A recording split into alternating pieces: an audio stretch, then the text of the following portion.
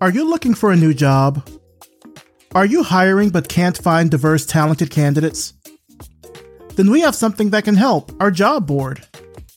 Head on over to revisionpath.com/jobs to browse listings or to place your own. This week on the job board, Vox Media is looking for a senior designer. This is a remote position. Workday is looking for 2 roles, a senior UX product designer and a UX product design manager. For the senior UX product designer, they're looking for candidates in the following cities: Seattle, Beaverton, Atlanta, Boulder, San Francisco, Pleasanton, and in Victoria, British Columbia. And for the UX product design manager position, they are looking for candidates in the following cities: Seattle, Beaverton, Boulder, Pleasanton, and in Vancouver, British Columbia. For just $99, we will feature your listing on our job board for 30 days and help spread the word about it to our audience of listeners. We also offer an annual job board subscription for companies and organizations. Make sure to head over to revisionpath.com/jobs for more information on these listings and others. Apply today and tell them you heard about the job through Revision Path. Get started with us and expand your job search today. revisionpath.com/jobs. You're listening to the Revision Path Podcast, a weekly showcase of the world's Black graphic designers, web designers, and web developers. Through in-depth interviews, you'll learn about their work, their goals, and what inspires them as creative individuals. Here's your host, Maurice Cherry. Hello, everybody, and welcome to Revision Path.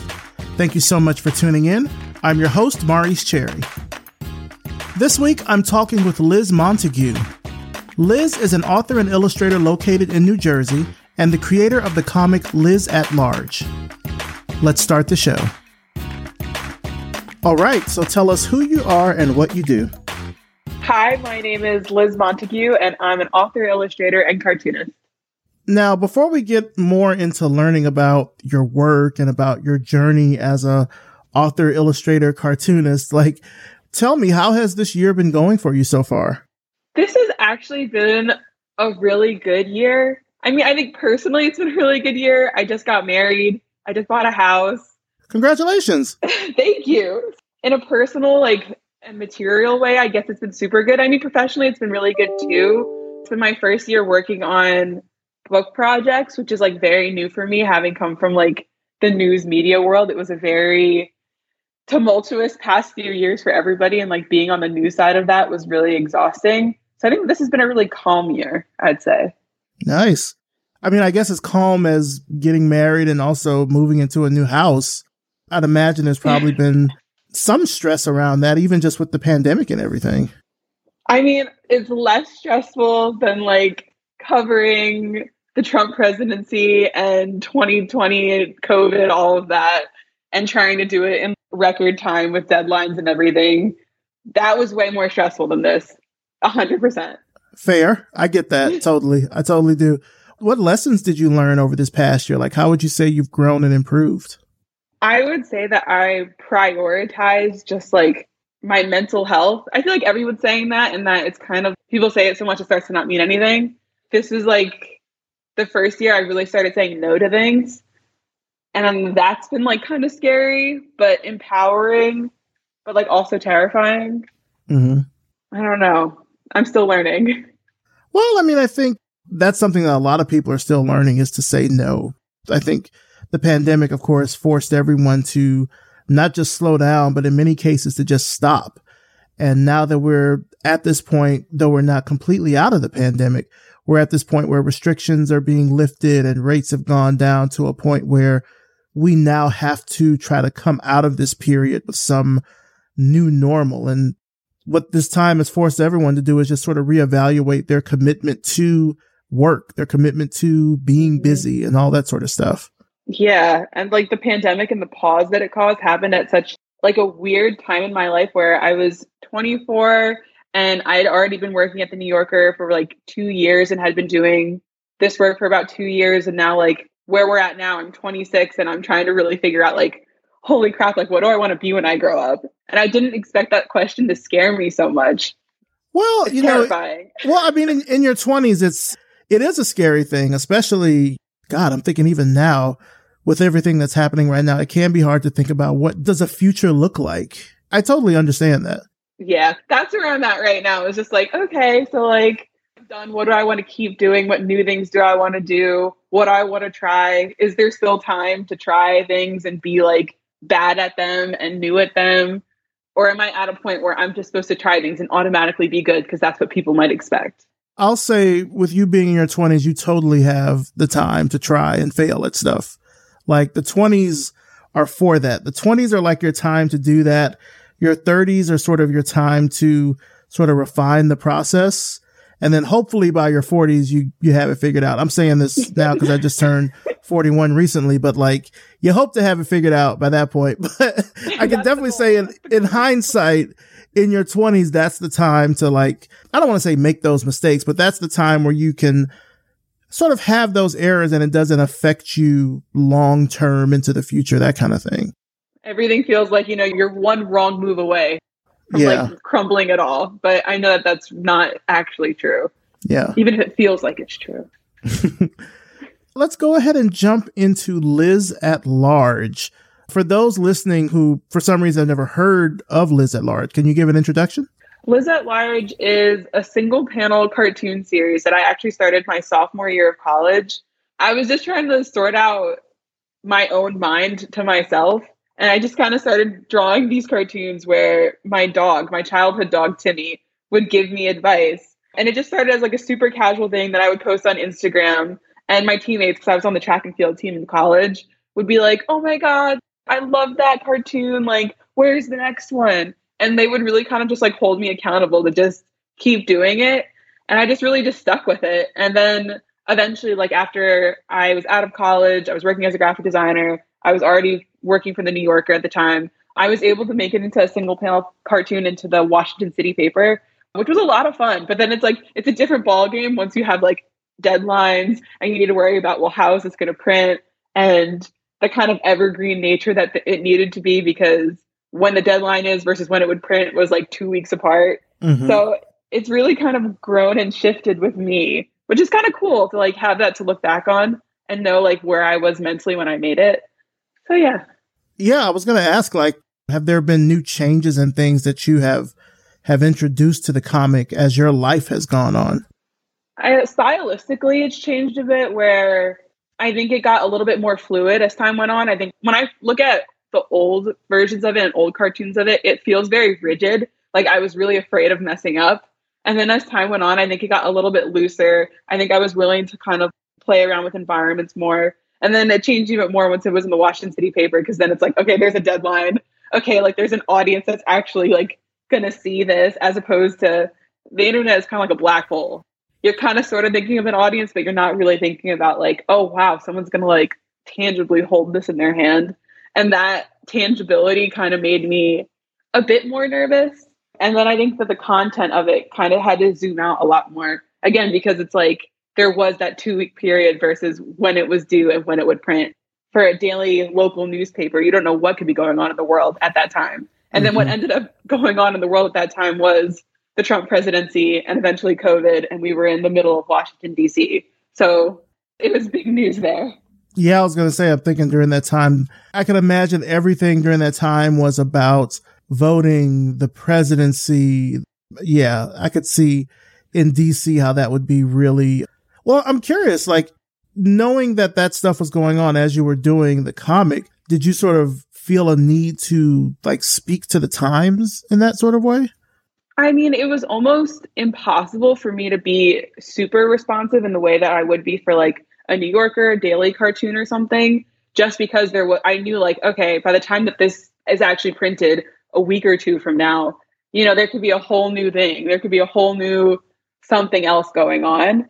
I actually ended up zooming in to my own life and making it hyper specific to whatever I needed to hear. And then just hoping that it would work out for whenever it was printed. I think that's probably a really good strategy too. I mean, to just make it more focused on you. I mean, it is called Liz at Large. It's not World at Large. So it makes sense to focus it on you and your life, as opposed to trying to, make it some sort of regular bulletin about what's happening in the world. There was already enough of that. And I was like, you know what, this isn't for that.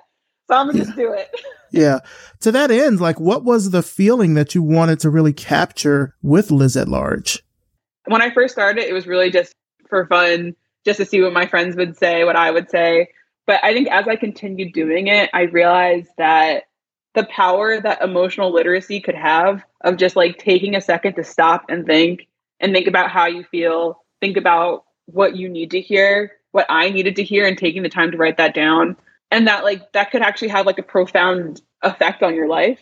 Mm-hmm. And I think that kind of really became like a big why for me, as far as just like emotional literacy matters, the way that, especially in like, it's always weird to speak on behalf of the Black community, but it's like how in the Black community, emotional literacy, talking about your feelings, addressing your feelings is kind of just an issue that really needs to be sorted out, and how it could just make everything so much better if we just like stopped and felt and processed. Mm-hmm. And I don't know, just like the impact that could have. Yeah, and I think that made sense. No, it made sense. I think if that's something people can grasp from the comic, particularly from a single panel comic, I think that's really powerful. To that end, there's so much about Black people that's reflected through not just the media, but through different types of media, through cartoons, through movies, etc. And so if you're able to not only make it hyper specific to your life, but then also try to make it unique to the quote unquote Black experience, which is such a varied, vast concept, like it's impossible to do that. I worked in nonprofit at the time. I was a graphics designer at a nonprofit when I lived in DC. And I remember I read research on the racial empathy gap and about how like, it's literally, there's research on it about how for whatever reason, not for whatever reason, we know what the reasons are, but white audiences have a really hard time connecting with people of different skin tones, especially darker skin tones. Because at the time I was working for a nonprofit that was mainly geared toward and focused on brown people, Middle Eastern people. So it was just like wild to realize that this is like empirically researched information, and that the impact of it is everywhere, where it is, well, why are there so many white leads in these cartoon shows? Why are there so many white leads in these regular movies and books, etc.? And the idea that that it's harder for white audiences to connect with, I don't know, different skin tones, different genders. I mean, I think that's more on the forefront now with people talking about the recent movie Turning Red, and about how people felt like they couldn't, not people, there was one white man in particular who did an interview who said that he couldn't connect with it. And it was just, I can't connect with this, da da da da. And it was like, because it was about a girl going through puberty who didn't look like him. And it's like, okay, but we all watched A Bug's Life or Ratatouille, and like, I'm not a rat, and I was able to connect with Ratatouille, but right. I just totally went on a whole tangent there. I'm sorry. No, I think I'm glad you mentioned the Turning Red thing, because I was thinking about that as you were saying that sort of like empathy gap, because as people of color, we are forced to kind of make that gap when we see so much media that doesn't involve us. And so when you have this one thing, particularly an animated thing geared towards children, and then some grown ass white man is like, well, this doesn't represent me. Well, it probably doesn't, because it's not geared towards you. It's not about you. But look how many other things out there in the world are geared towards you and about you. You know what I mean? Like, yep. It's so weird. It's the weirdest thing, but there's like literal evidence on it. And how much can a single panel, or even like, whatever other cartoons in the world, how much impact can they really have? I don't know. But I was like, maybe if I put these universal feelings with a darker skinned Black girl, maybe this could help someone close that gap. Not that it's Black people's job to teach anybody how to feel, but I think that was like part of the intent. Yeah. Walk me a bit through the process of like creating the comic. Like you mentioned, having to sort of have it in by these specific deadlines. Does that mean that you sort of batch a bunch of comics together? Like, how does that work? Oh my God. It was the jankiest process ever. I was still figuring things out and working like my full-time graphic design job and like a million other things. And it would be like, it was due every Thursday, and it would print 2 Thursdays after it was due. And I would have to like get done the there would have to be the social media size and then the regular size for when it would print. And I would only submit one each week. And I would sit there for, I kid you not, hours and like stare at the wall and be like, oh my God, I have no idea what to say right now. And I have a deadline and the editor's texting me. It was a mess. It was a hot mess, really. But we made it through. And you said that there was also kind of the added thing of seeing it in the paper. Like, I'm sure at that point you're gaining a whole new audience outside of your friends on Instagram. Like, how did people react to it when they saw this in the paper? Like, did you get a boost in like clients or anything? Like, how did that happen? What happened? Honestly, I don't really know.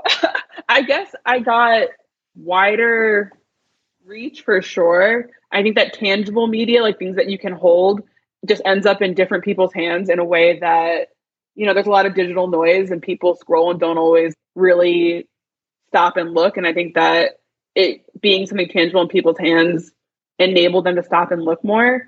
But I do know that after, like, once it was in Washington City paper, I ended up getting reached out to by like a random blog.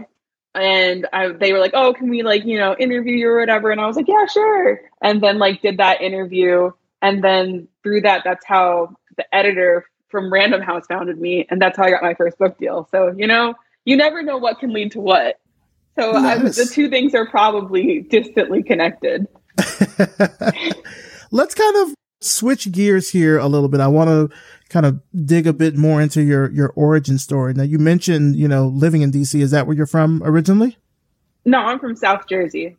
Okay. All right.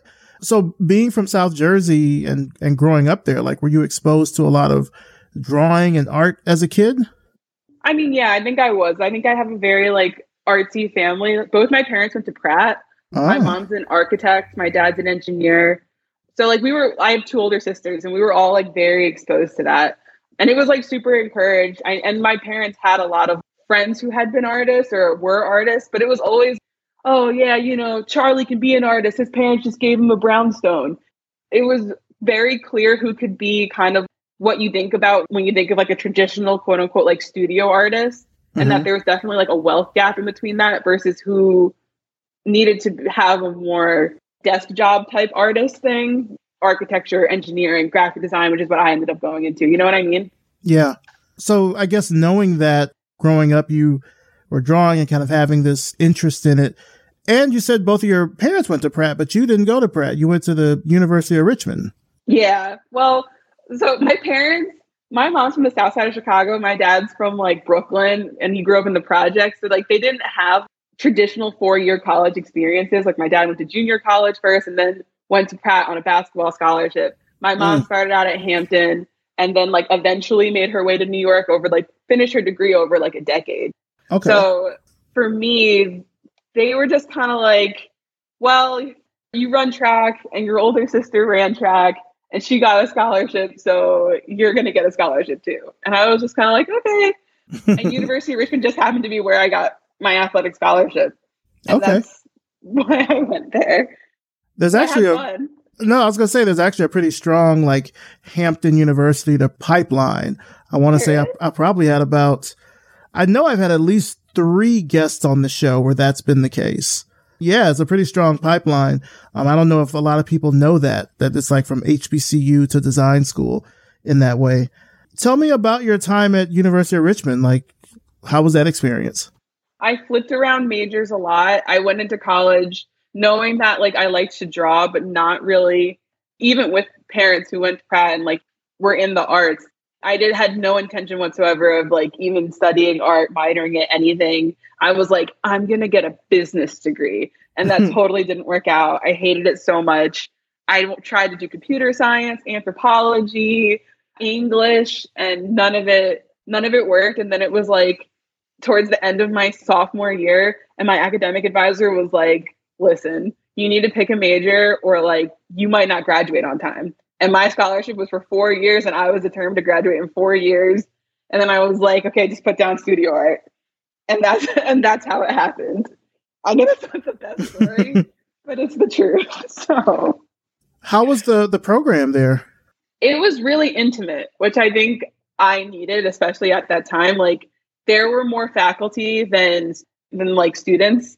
in the major. It's a very, very small school. I think University of Richmond has like 3,000 students, which was smaller than my high school. I went to like a really huge, like rural New Jersey high school that had thousands of kids. And our senior year, my senior year, there were 5 majors. We were all women and we had like 6 professors. So we were like outnumbered by our professors. And It just allowed you to have a really one-on-one experience. There was room to just like try things and figure things out. And we were given a lot of freedom, which I really appreciated. It helped to really just kind of like be self-motivated and not rely on like, okay, well, here's a syllabus, do this, this, and this. You're really able to kind of carve your own path, if that makes sense. No, it does. I was going to say, I imagine that's really like super empowering to have not only that kind of intimate class, you know, kind of setting and makeup, but then you're being able to kind of work closer with your professors, with people like that. Cause I've had folks on the show before that have went to larger schools or went to like art schools and stuff. And that kind of one-to-one, you know, kind of relationship is tough to get. Yeah. And I knew that it was definitely like, I kind of lucked out. Now, something, you know, pretty cool happened, and you've kind of alluded to it a bit earlier in the interview, but something pretty cool happened around your senior year with the New Yorker magazine. Like, tell me about that. Yeah, I was like a super brand new 22, felt very old and mature. Had just like heard back from a graphic design job, was super pumped, was like, I'm moving to DC. I'm about to be such a grown up. And then was like at the office for something. I don't even know what. And was supposed to be working, fully supposed to be not on my phone, but I was. And I was on Instagram scrolling through. And on like my Explore page or something, the New Yorker cartoons page came up. And I was just scrolling through it. And I was like, oh, wow. Like all of these cartoons are white. Like every single character in these are white. It's all kind of the same perspective over and over again. Like, I wonder if they know. At the time, my headspace was in brand new, about to start at a nonprofit job in DC, where like I've just been trained on all of these, you know, unknown biases that people have and corporate structures and yada, yada, yada. So in my mind, I was like, oh, they just must not know that they're using all white characters. Like, let me just tell them they have no idea. And so I just like hit the email button and was like, hey guys, don't know if you're aware, but all of your cartoons are white. You guys should do something about that. Best of luck. And that was really it. And I did not expect to hear anything back. And then I got an email back and they were like, oh, it was Emma Allen, who's the editor there. She was like, oh yeah, we're aware. Da da da da da. Is there anyone that you would recommend? And I was like, oh yeah, me. Yeah, I draw cartoons. Like, literally, I had no idea what I was getting myself into at all. But I mean, you shot though. I saw an opportunity and I took it. I saw a window and I ran through that thing. Look, one of my favorite sayings is fortune favors the bold. And I mean, you saw an opportunity, you went for it. And so after you did that, like after you pitched yourself and said that, like, did they reach out to you and say, let's see what you got? Like, what happened? Basically, it was like, okay, well, send us something. And then like, I think I went that night was like trying to cobble together some sketches. And it was 50 sketches before I got like one yes. Once I got one, I was like, okay, so this is what they're looking for. And then you get 2 and then 3 and then 4. And then like you're able to start contributing regularly. But like there was definitely like a very steep learning curve. Because I remember when I first told my dad, oh, like, I'm going to have a cartoon in the New Yorker. He was like, what's the New Yorker? Like, oh, that was not, and he's from New York, but he's not from that New York. Gotcha. So it's just like my frame of reference for the New Yorker was their Instagram account. I had no frame of reference for a physical magazine, for the New Yorker brand. But I think that was kind of like a really big advantage to come from the outside, because I think that a common problem that they have, or a common thing that happens with people who submit, is that they're trying to like emulate the New Yorker voice. Mm-hmm. But I had no idea that there was a New Yorker voice. So. Yeah. I mean, and also like when I think, I mean, I'm in Atlanta, so I don't know. I mean, I know of the New Yorker, but when I think of that magazine, just like in my mind's eye, I'm thinking it's a maybe more upper middle class audience, white audience that mostly would be paying attention to or reading the New Yorker. But then, like, it's also online, and I look at a ton of stuff from the New Yorker online. So even in its just design stylings, I feel like that's who it's trying to sort of cater itself towards. So when you said you had to try to find, like, what that voice was it about trying to tailor yourself to that audience, or more so tailoring yourself to what just the editor wanted at the New Yorker? I mean, I think probably a little of both, because, like, this was my first professional art job ever, kind of straight into the fire, so to speak, where I didn't have any concept of, oh, like, this is the deadline, and if it's not in by the deadline, like, it's not going to print. And of, like, oh, these are finals, and you're going to keep doing it until it's right, and of atmosphere, and what skin tones can print, and what skin tones can't print, and will it, smudge into the black line, so then, like, you won't be able to read facial expressions. There's such a learning curve there in general. And then on top of that, and I talked really openly with my editor, Emma, about that at the time, about, well, Black humor isn't going to be funny to people who read the New Yorkers. And, like, I remember I said that to her point blank, like, via email. I talked to her about that, where it was just, what I might find culturally funny might not be able to be in this magazine because of the voice and the audience that you're targeting. So, like, where does that leave me if what I'm, because of cultural things, because of societal things, I find funny, but, like, can't be published here? Like, what am I supposed to, like, I don't know, put myself in the shoes of if I were, like, middle class and white? So that was a huge barrier, but I figured it out. I mean, I got some zingers in there. I definitely got some zingers in there. I would imagine once people discovered that you were the first Black woman cartoonist in the New Yorker, that probably also expanded who read the New Yorker.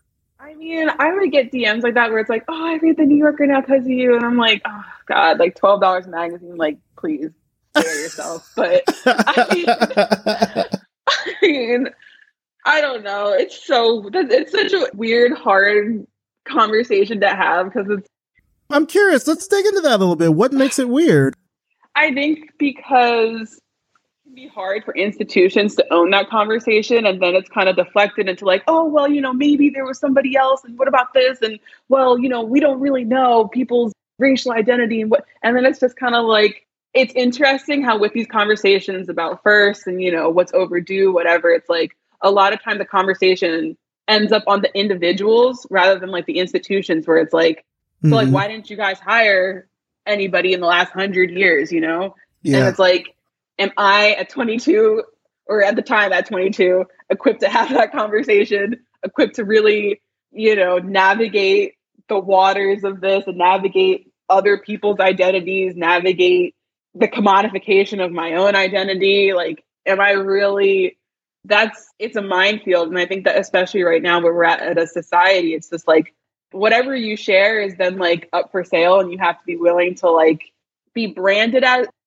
not just branded, but then speak on behalf of that entire community, and then like have it challenged, and then right. Especially it's not, especially for the New Yorker audience, which was used to a very specific kind of perspective and thing, and then to have me not offer that very specific thing, like, people didn't take it very well sometimes. Like, I got some wild emails.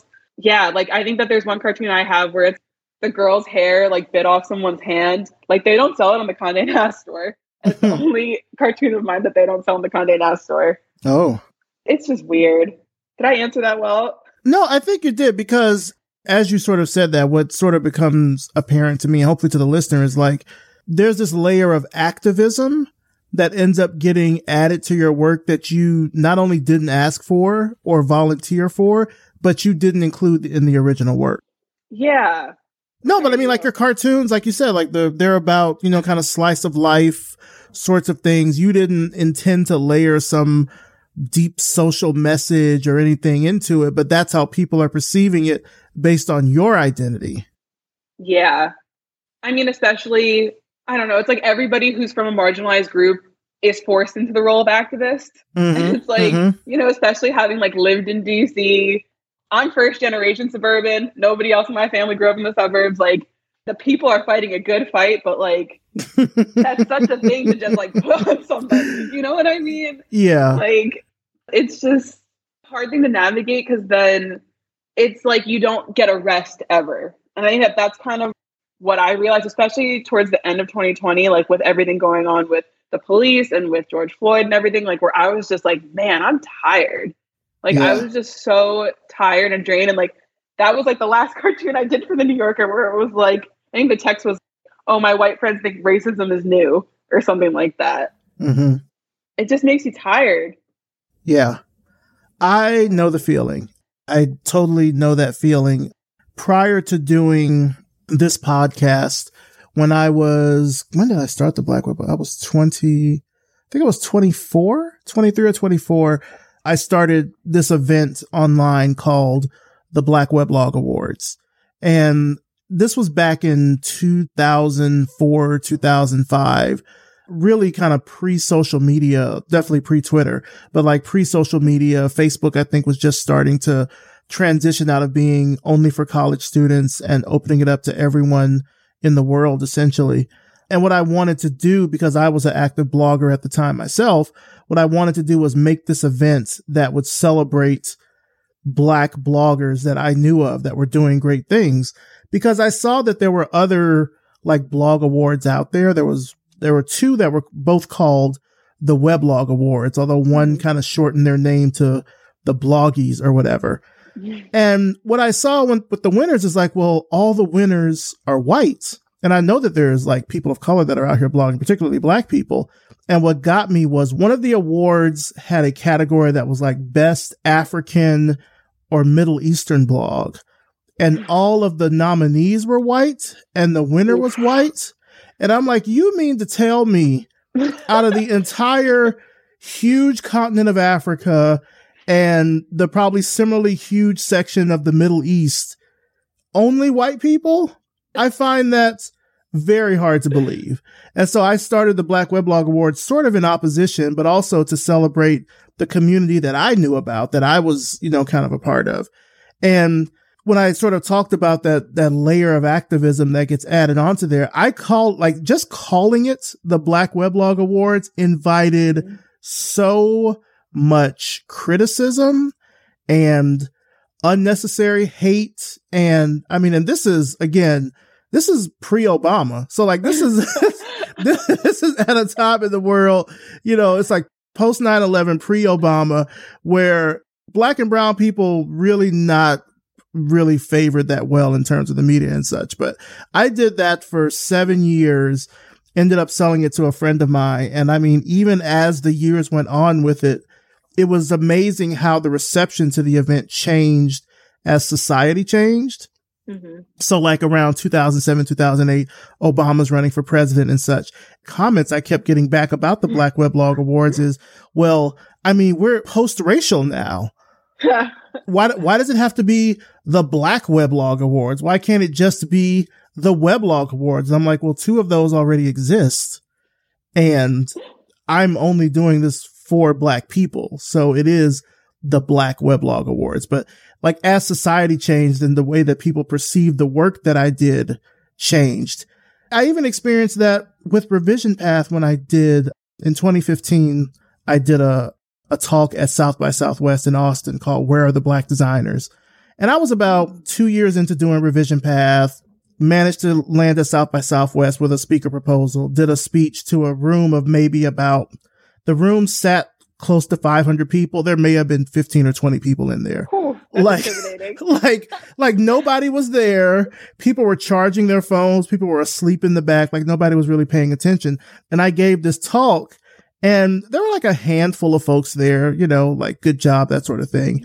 When I tell you that presentation didn't pick up traction until 5 years later, during the summer of unrest, when we heard about what happened with George Floyd at the Minneapolis Police Department, then it started to pick up steam and like people were like, oh, well, this is so great. This is so wonderful. We're trying to center Black voices. We want to know about this presentation. And in my mind, I'm like, this is 5 years old, but the way that people are perceiving it now has changed because the culture has changed. Like I said, there is this like layer of activism that gets added to the work that like, I didn't necessarily put it there, but you're attaching it onto it based on your societal values or what's happening in the world and how you think you should feel about it because it exists. You just said a word. You just said a word. But it's a lot. And I mean, I can imagine, I mean, I was going to ask this question a little bit later, but like, that whole thing about representation, we've seen this influx of Black artistic talent with cartoons and animation and fine art and such. Like you see all these new Black shows and stuff. A lot of those Black shows also have fine art in there from Black fine artists. Now, you never hear about those artists. That's a whole other conversation. But it's so interesting how all of these things and all these shows and movies and such, and they're in these different genres, but they all kind of have this layer / burden of having to represent for the community. Like, do you feel like you have to do that through your work now? When I first started, I definitely did. I definitely felt like a lot of pressure. I mean, especially like based on where I'm from. So I'm from rural South Jersey. There was like a soybean farm behind my childhood house. Like, so very, very rural, very white. And I just remember like what we would be told is like, the few Black people in town was like, every white person's opinion of a Black person is going to be formed based on how you act. So you better, act right, or else, you're damning every other Black person they're going to meet. And so like, that was kind of the framework that I had. And I think that I just kept feeling like, I don't want to mess this up for anybody else. Like in the cartooning world, at the New Yorker, like, I don't know, in the spaces that like, I felt that I was, I just didn't want to mess it up for anyone else. So I wanted to make sure that I was, saying yes to everything and super, amenable and like, oh, no worries. It's fine. It's okay if you don't have the budget for it. Just very overly accommodating. And then I just got sick of it and was just like, you know what? This isn't sustainable. It's just not sustainable. I think that also as I got older, there's like maturity wise, I just realized like the only person I can control is me. Like I can't control how I'm interpreted. I can't control another person's actions to like a fictional future person who may or may not exist. I need to just live as a single human being in this moment and not as every possible iteration of Black person that this person could interact with. Yeah. And I think I was doing that for a while. Well, I mean, also, I think whenever you're doing work that has such a large kind of public footprint, and I feel like actors probably do this a lot. Like you learn eventually what strategies you have to kind of, I guess cope is the best way to put it, but like you don't read the comments, you don't read the reviews, you just do the work and just keep moving on. I don't know. I think I didn't want to like not be what everyone expected me to be and then miss out on opportunities too. Like, cause it was just, especially early 2020, like when the pandemic was starting, like it was like all the stuff came out of nowhere. And I felt really conflicted about it. Cause I was like, God, like, am I fitting off of all of this terrible stuff happening, to the Black community? Am I benefiting off of the George Floyd shootings, all of the shootings that happened to Black people that aren't, talked about, and like just this collective white guilt that's happening right now, like where, all of a sudden I'm getting to do stuff for, Food Network and the Obama Foundation. I worked on a Biden presidential commercial. Like I did a Google Doodle. I don't know. Like my mom was just kind of like, oh, just take it. Just take it and just be happy. And I was like, you don't understand. Yeah. What are the ethics behind this? Yeah. I mean, your mom's right. Just take it. Like, like if the opportunity comes, just take it. I mean, there are a lot of us that did have a bit of a come up during that time. And I think that's kind of a bit of the secret shame around it. I guess you could call it shame. I don't know. But the fact that now people are paying attention to the work that we do, but that it had to come at a time of like such civil unrest at the death of an innocent person, like that it had to come to that in order for us to be recognized. And like, there's some people I've talked to about it and they've said to me like, is this what it's like for white people all the time?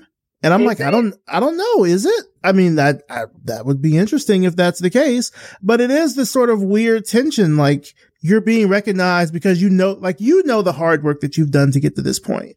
And yes, you're being recognized, but the fact that you're being recognized because of all this injustice and inequity and other things that are happening in the world, it's sort of, I don't know. It is a very weird feeling, but at the end of the day, take the work.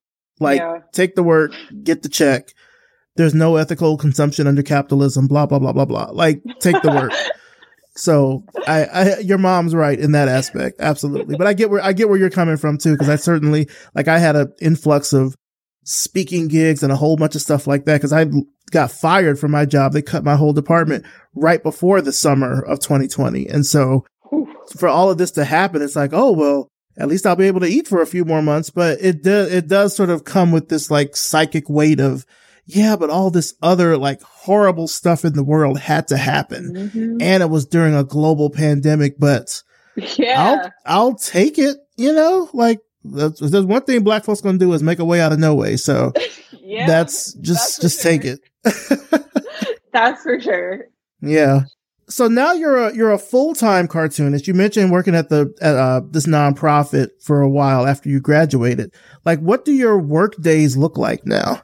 Right now, I just finished my first book, my graphic novel, Maybe an Artist. It's available for pre-order. That's with Penguin Random House. So that's just finished. And that was taking up literally like all of my time up until like a month ago, maybe. And now I'm working on a picture book also for Random House. And I also have a 3-book deal with Scholastic for a 3-book YA series. So my days are pretty much like split between those 2 projects with like the series group together, where I'm one of those crazy people who wake up really early and like run. I don't know. I like being out in the sun. So my days start with me waking up, going for a run. I usually do like some kind of HIIT class or something. My husband makes me a coffee. Try not to check my phone or my email, because if I do, I'll get sucked in and then I'll just be like on my phone and suddenly it's 3:00. I actually try to get done I do a to-do list of like everything that needs to get done. Look at, chapter 1 or finish sketches, the ending or beginning of whatever. So I'll do those early in the morning when I like can rely on my focus, because as soon as it's lunchtime, like all bets are off. I pretty much do that till lunch, and then in the late afternoon do emails, and then whatever else is left on the to-do list. That's pretty much my day. Wow. I usually have like the same day every day. Are you still doing the Liz at Large comic? I haven't like posted any of them. I still do them sometimes for myself. I don't know. The cartooning world, there's just so much going on. And it's like it's very rare that I even like watch the news these days to even like, I think that like the thing with cartooning, or at least for me, back when I was doing it more than I am now, it's very reactive, where it's like, and it's usually very reactive to news specifically, where it's like, I'm looking at the news, I'm looking at social events, I'm looking at what's going on, and then I'm reacting to it. But these days it's like, I don't really give myself like things to react to anymore. Because I feel like I learned the hard way in like 2020 and like early 2021 that like there can be a breaking point to that. How do you kind of keep motivated and inspired with the work that you're doing? I think that right now, I kind of just want to see like, okay, let's see how far I can go. Like that's definitely part of it. I'm just like, okay, let's see when the wheels fall off. Like how long can I really pull this off for? That's definitely a part of it. And then the other part of it, I think, does go back to even why I started Liz at Large, like this idea of emotional literacy and of just like seeing Black characters and of like providing Black characters in general, and like being able to provide Black characters as a Black woman. Because like you wouldn't believe, I mean, I'm sure you would believe the amount of like Black characters and characters of color in general that are not made by people of color. Mm-hmm. And to be able to like, I mean, authentic is such a weird word, but like to be able to provide to be able to like showcase an experience that I've actually lived, I think is like something really powerful and something that I'm really proud to be able to do. So but I don't know. It's also like that whole idea of if not me, who? Like that's a trap. That's a total trap. So I think my why is day to day. It's day to day. Look, at this stage, I think we're all kind of taking it day by day. So I completely understand that. I wish I had some big, like, like a reason or something, but I think I'm just figuring this out. And, at this stage of your life, that's the time to do it. That's the time to just try to figure it out, Like, I would hope, I know that you and I have sort of talked about this prior to the interview about what you want sort of people to take away from it, but like, don't be so hard on yourself, you know? Yeah. Take it day by day as things happen. You know, I think, you know, certainly with what you've just described already, you are at a great place in life right now. Great. So take it day by day and kind of just go through the days and your feelings and work as it happens. 'Cause there's I'm telling you, there's a lot of people at your age that would love to have that kind of just opportunity and work lined up. And I mean, a 3-book deal. That's major. That's major. A 3-book deal on top of a book you're already working on top of a book that's about to come out. Come on now. It's so weird though, because I feel like day to day is also so solitary. You know, like I don't have coworkers. I don't know people. So it's like, I mean, it's hard because the only people, so like you shouldn't be comparing yourself to, you know, you shouldn't be, but everybody does it. And it's like, you end up comparing yourself to like your wildest ideals and like your biggest insecurities of just like, well, you should be doing more. Well, what about this? Well, what about Instagram? And then like, that's a whole other can of worms. Is it's like the social presence, like the social media presence part of it. Yeah. Like, I feel like there's a huge pressure nowadays to have like this very big social media presence to like, I don't know, exist on all platforms, be approachable at all times, be connecting at all times. And I remember I texted like my agent Wendy and was like, listen, man, like I can't do TikTok. I can't do it, please. Yeah. And she was like, of course not. You don't have to. But it's like, it's crazy though, because these days in like meetings and like for negotiations, they'll ask you your followers. And it's just like, what, I don't know. Yeah. It's weird to think about the longevity, the sustainability of this, of just like, of such a fast paced world where we're consuming so much so quickly, you know? Mm-hmm. I'll tell you the way to not burn out from that is to focus on the audience and the community that you have. Like the thing with a lot of social media, you know, and I know this from just from being old and being around on the internet forever, but like there's so much about modern social media that is about trying to attract an audience that you don't have. And I think what can end up happening with that is you end up exhausting all of these efforts and jumping through all these hoops to try to like impress people that don't know you, don't know your work, etc. The reality is if the work is good, the people that already support you will kind of do some of that legwork for you. They'll tell people, they'll tell friends, they'll mention you in rooms that you're not in. So you don't have to be on all the things all the time. Like I think probably for a visual media or a visual artist like you are, you know, being an illustrator and a cartoonist, like being on Instagram does make sense because it is a visual medium. Mm-hmm. TikTok is like the wild, wild west. It really is. And I mean, aside from just the ever changing and shifting algorithm of the platform, it's also like super toxic. And I know I've seen artists on TikTok that I've had on the show. So like, I know that it is helpful to kind of get the word out to people, but then it also exposes you to so many just like idiots that don't get it. And like they spend their free time trying to like instill the seeds of doubt into you so you don't do the work that people love you for. You know what I mean? Yeah. So you don't have to be on all the things because it just you spread yourself too thin. Like focus on the audience that you have and like on the platforms that you feel you can at least control and have like some semblance of yourself on there where you don't have to like change who you are or what you do to kind of get your work out there. I feel like that's like been the hardest part lately is just being like, okay, like who I am right now, right this moment, not me 10 years from now or me 3 years ago, like who I am right now is like capable of doing this work and like is enough, you know? I feel like everyone's kind of dealing with that. I feel like now we're in like a stable enough place as a country and as like, well, I mean, you know, as stable as America ever is, for people to reflect on like in the thick of it for like 2 years and like what happened to me during those 2 years, you know, what did I lose? What did I gain? Like am I proud of what came out on the other side of it?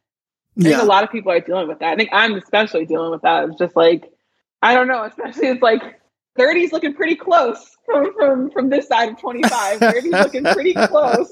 And I'm just like, Jesus, like trying to figure it out. You know, we don't need to figure it all out. That's not real. It's social media and everything else. I mean, give yourself some grace, certainly, and realize that, I mean, you know, like I said before, where you're at right now at your age is great. But I think even just, I mean, in whatever way you feel is I think the best way that doesn't like take too much out of your regular process. But like even just documenting where you're at in some way, I think is helpful for other people. So they know that, like, again, like you said, we're all kind of figuring it out. But I think particularly for Black creatives, there's this strong propaganda to like hustle hard and, you know, they sleep, we grind. And it's like, that is not sustainable at all. Like I get these naps in every day. Exactly. Please believe it. Like, like, oh my gosh. Like I work smart, but like I'm sleeping over here a lot. So like once you sort of find what that balance is, I think, you know, even just documenting it, even if it's just for yourself, like not even for the public, but just so you know, like this is how I felt as I was going through this time in life, as I was trying to figure these things out, I think is super helpful.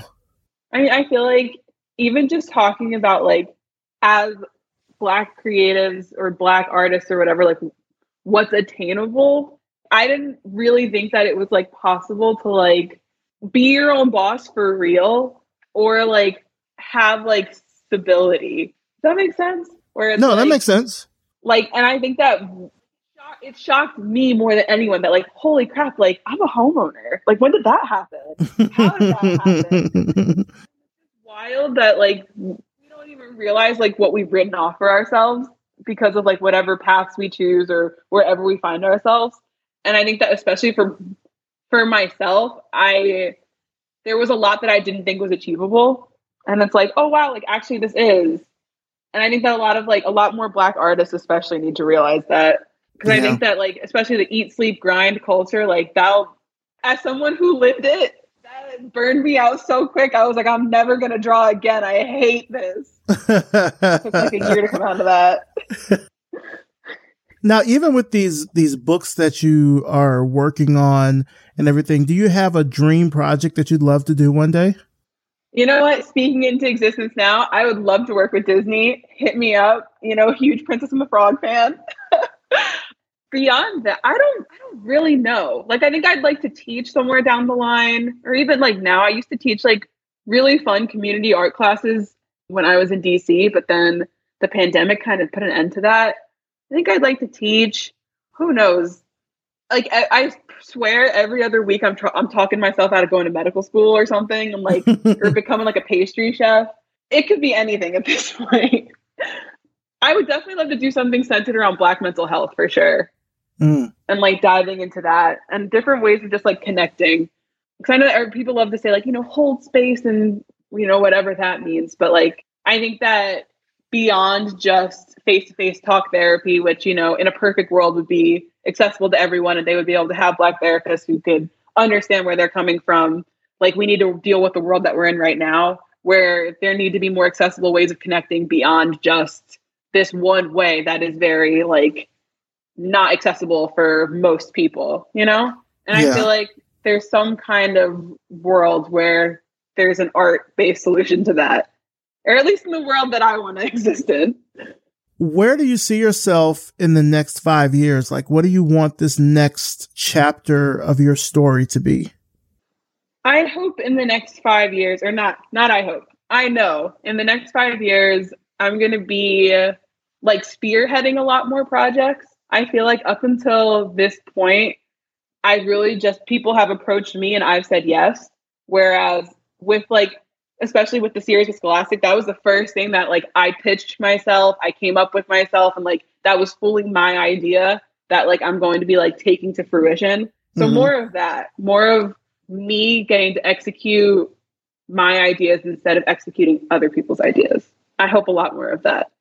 Well, just to wrap things up here, Liz, where can our audience find out more information about you and about your work and everything online? My website is lizetlarge.org. I'm on Instagram at lizetlarge. I'm also on Twitter, but I don't really tweet that much. It's also lizetlarge.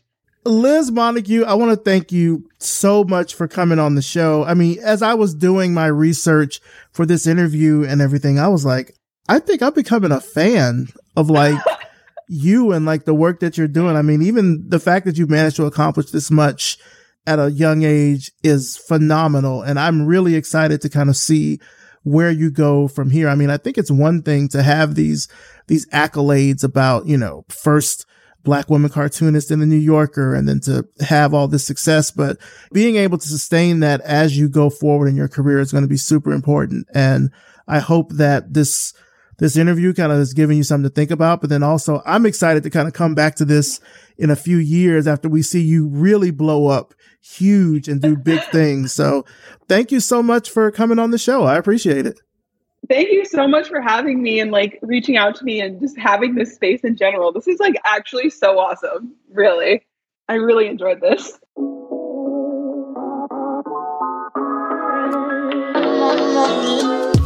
Big thanks to Liz Montague, and of course, thanks to you for listening. You can find out more about Liz and her work through the links in the show notes at revisionpath.com. Revision Path is brought to you by Lunch, a multidisciplinary creative studio in Atlanta, Georgia. This podcast is created, hosted, and produced by me, Maurice Cherry, with engineering and editing by RJ Basilio. Our intro voiceover is by Music Man Dre, with intro and outro music by Yellow Speaker.